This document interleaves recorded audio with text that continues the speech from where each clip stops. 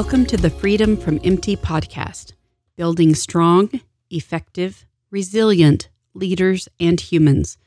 My name is Booth Andrews, and I am your host. Thank you so much for joining me for this episode.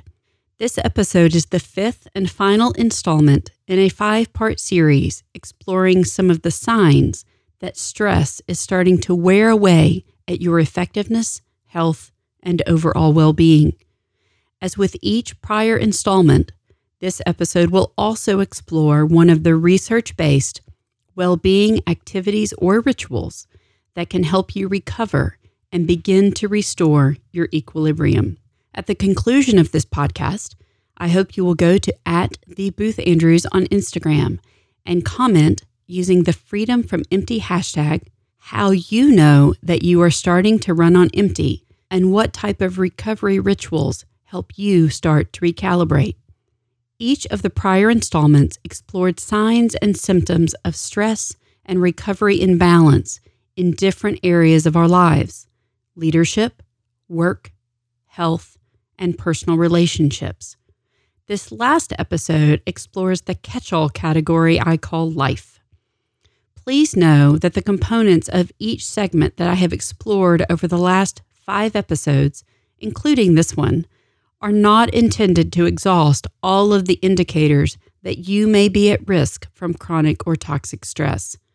The symptoms are almost exclusively things that I experienced over the 10-year period or so prior to and during my own actual crash and burn. As I look back over this life list, I think the items can be grouped into the following categories: lack of ability to regulate emotions, loss of energy or inability to engage in activities just for enjoyment, indicators of deteriorating mental health, and an over-reliance on coping mechanisms.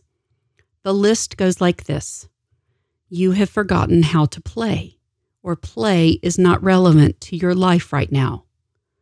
Episode 7 of this podcast explores my own experience with play and how important play is to our well-being, so I'm not going to dive into it here. You don't have the energy to participate in hobbies you used to enjoy. You lose your temper more often than you used to. You cannot stop moving, or you can barely move. You have become emotional. You are drinking or using other substances or other potentially harmful coping mechanisms more than you should. You cannot remember the last time you felt relaxed. You cannot remember the last time you felt peaceful. You really just want to hide under the covers. You feel stuck. You feel afraid. You feel constantly overwhelmed, and you wish you could escape your life.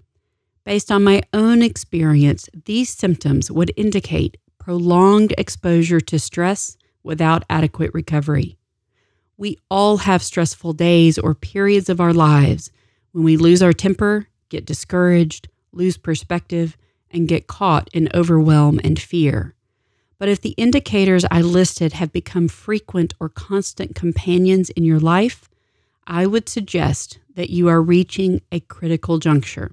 When clients come to me who are experiencing these symptoms, I tell them this: if we work together, the outcome is uncertain because we will be challenging the assumptions you may have made about your life and well-being up to this point, and we don't know how that will play out. On the other hand, if you stay on the path you are on, the destination is absolutely certain, and it is not a good one. You will crash and burn if you continue to live and work this way. I understand what it is like to feel this way. And I understand now better than I did then how many signals my body and mind sent my way before they completely devolved into illness. I want you to know that you don't have to feel this way, that there can be hope and light at the end of this tunnel. It will take time and healing and intention, but it can be done, and you don't have to do it alone.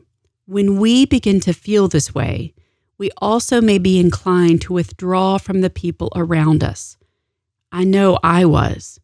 I was so afraid of how I felt, and I was afraid of how other people would react. I didn't trust myself, and I didn't trust them with me. And that is one of the worst things we can do when we are running on empty, to separate ourselves from the people who care about us. Social connection improves physical health and psychological well-being. One telling study showed that lack of social connection is a greater detriment to health than obesity, smoking, and high blood pressure. On the flip side, strong social connection leads to a 50% increased chance of longevity.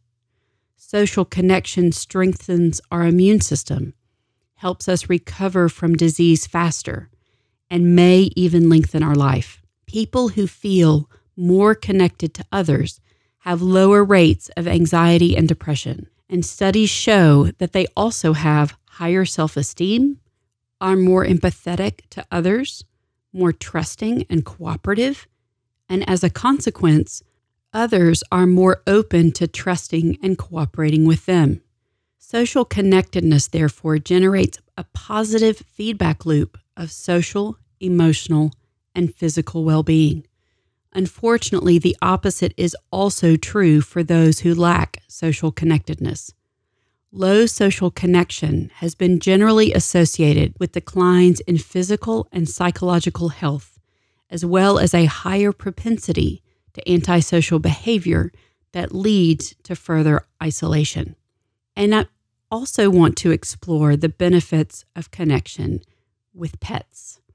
According to research from Alan McConnell, professor of psychology at Miami University, pet owners have higher self-esteem, fewer feelings of loneliness, and are more physically fit and socially outgoing than people without pets. Thinking about a pet actually provides the same power to recover from the negative feelings of rejection as thinking about a best friend. Pets offer an unconditional love that can be very helpful to people with depression. They also add a sense of responsibility, regular activity, set routine, and reliable companionship, which can be an invaluable source of healing. Pet owners have lower blood pressure, a reduced risk of heart disease, and lower levels of stress. And pets can also be a plus in the workplace. A 2012 study published in the International Journal of Workplace Health Management found that in the course of the workday, stress levels decreased for workers who brought in their dogs. Having a dog in the office had a positive effect on the general atmosphere, counteracting stress and making everyone around happier.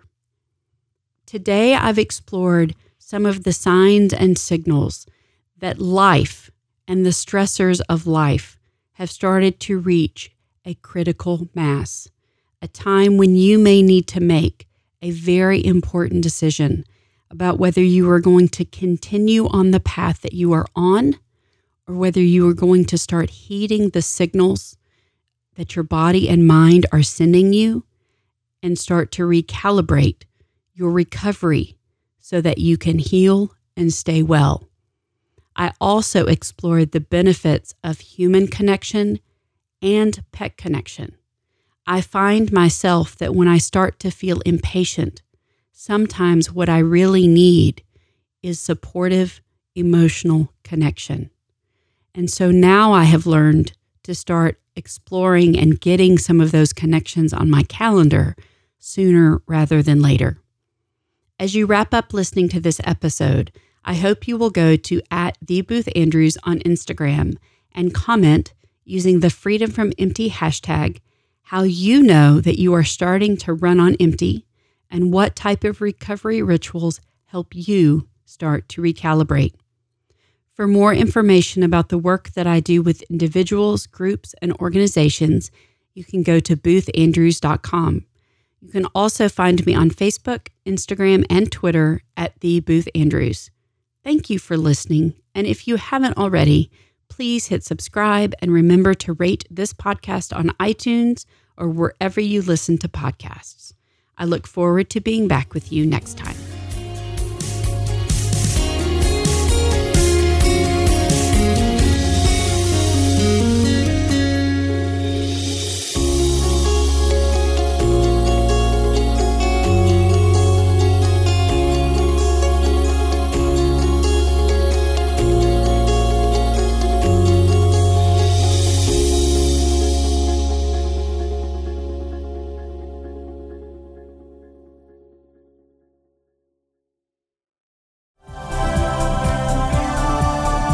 This has been a Humble Pod production. Stay humble.